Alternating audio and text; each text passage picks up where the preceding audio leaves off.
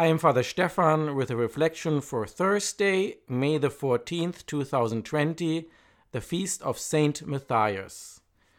Today we celebrate the Feast of Saint Matthias, the disciple chosen to fill the vacant place left by Judas who betrayed Jesus. We know from the Gospel that Jesus personally chooses his followers, not only the special 12 apostles, but all his followers. We hear Jesus saying, "It was not you who chose me, but I who chose you." Jesus has chosen us. Yes, he has chosen us out of love. Today we hear this wonderful confirmation, "As the Father loves me, so I also love you," followed by his only wish, "Remain in my love." How can we remain in this love?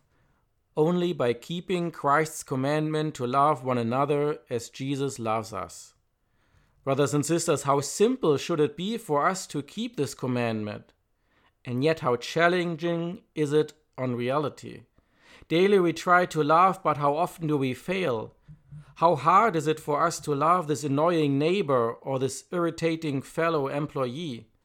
And how easy is it to become angry not only while driving with other drivers, but even with our spouses and children at home? Yes, isn't it true that oftentimes we have a lot of requirements when it comes to accepting God's love for us and sharing it with others? We do everything to stay within our comfort zone of doing the minimum requirements as followers of Christ, loving only when it is easy and convenient to do so. But God's love cannot be contained within the parameters we set around it. His love calls us to complete obedience to his will.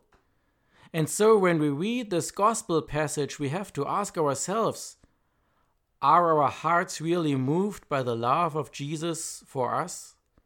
And if so, are we ready and willing to love Jesus in return and to put aside our own will in order to keep his commandments? Brothers and sisters, a very honest answer is, I guess, that we are still working on that. We are trying to return the love of Jesus for us, but our efforts are a work in progress. We are on the way, but we have a long way to go. But we know that if we love Jesus as he wants us to, our love will grow deeper and become more intense. And so we keep working at developing our love for him who died of love for us. Jesus ends this teaching by assuring us that if we follow his commandments and remain in his love, our joy will be complete. Don't these words remind us of what Jesus said to the good thief on the cross? "This day you will be with me in paradise." Can there be any earthly joy more complete than hearing those words of Jesus?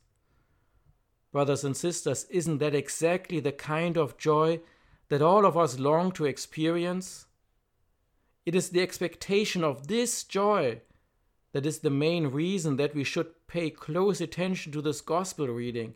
It is this expectation why we should continue our efforts to keep the commandments and remain in the love of Jesus.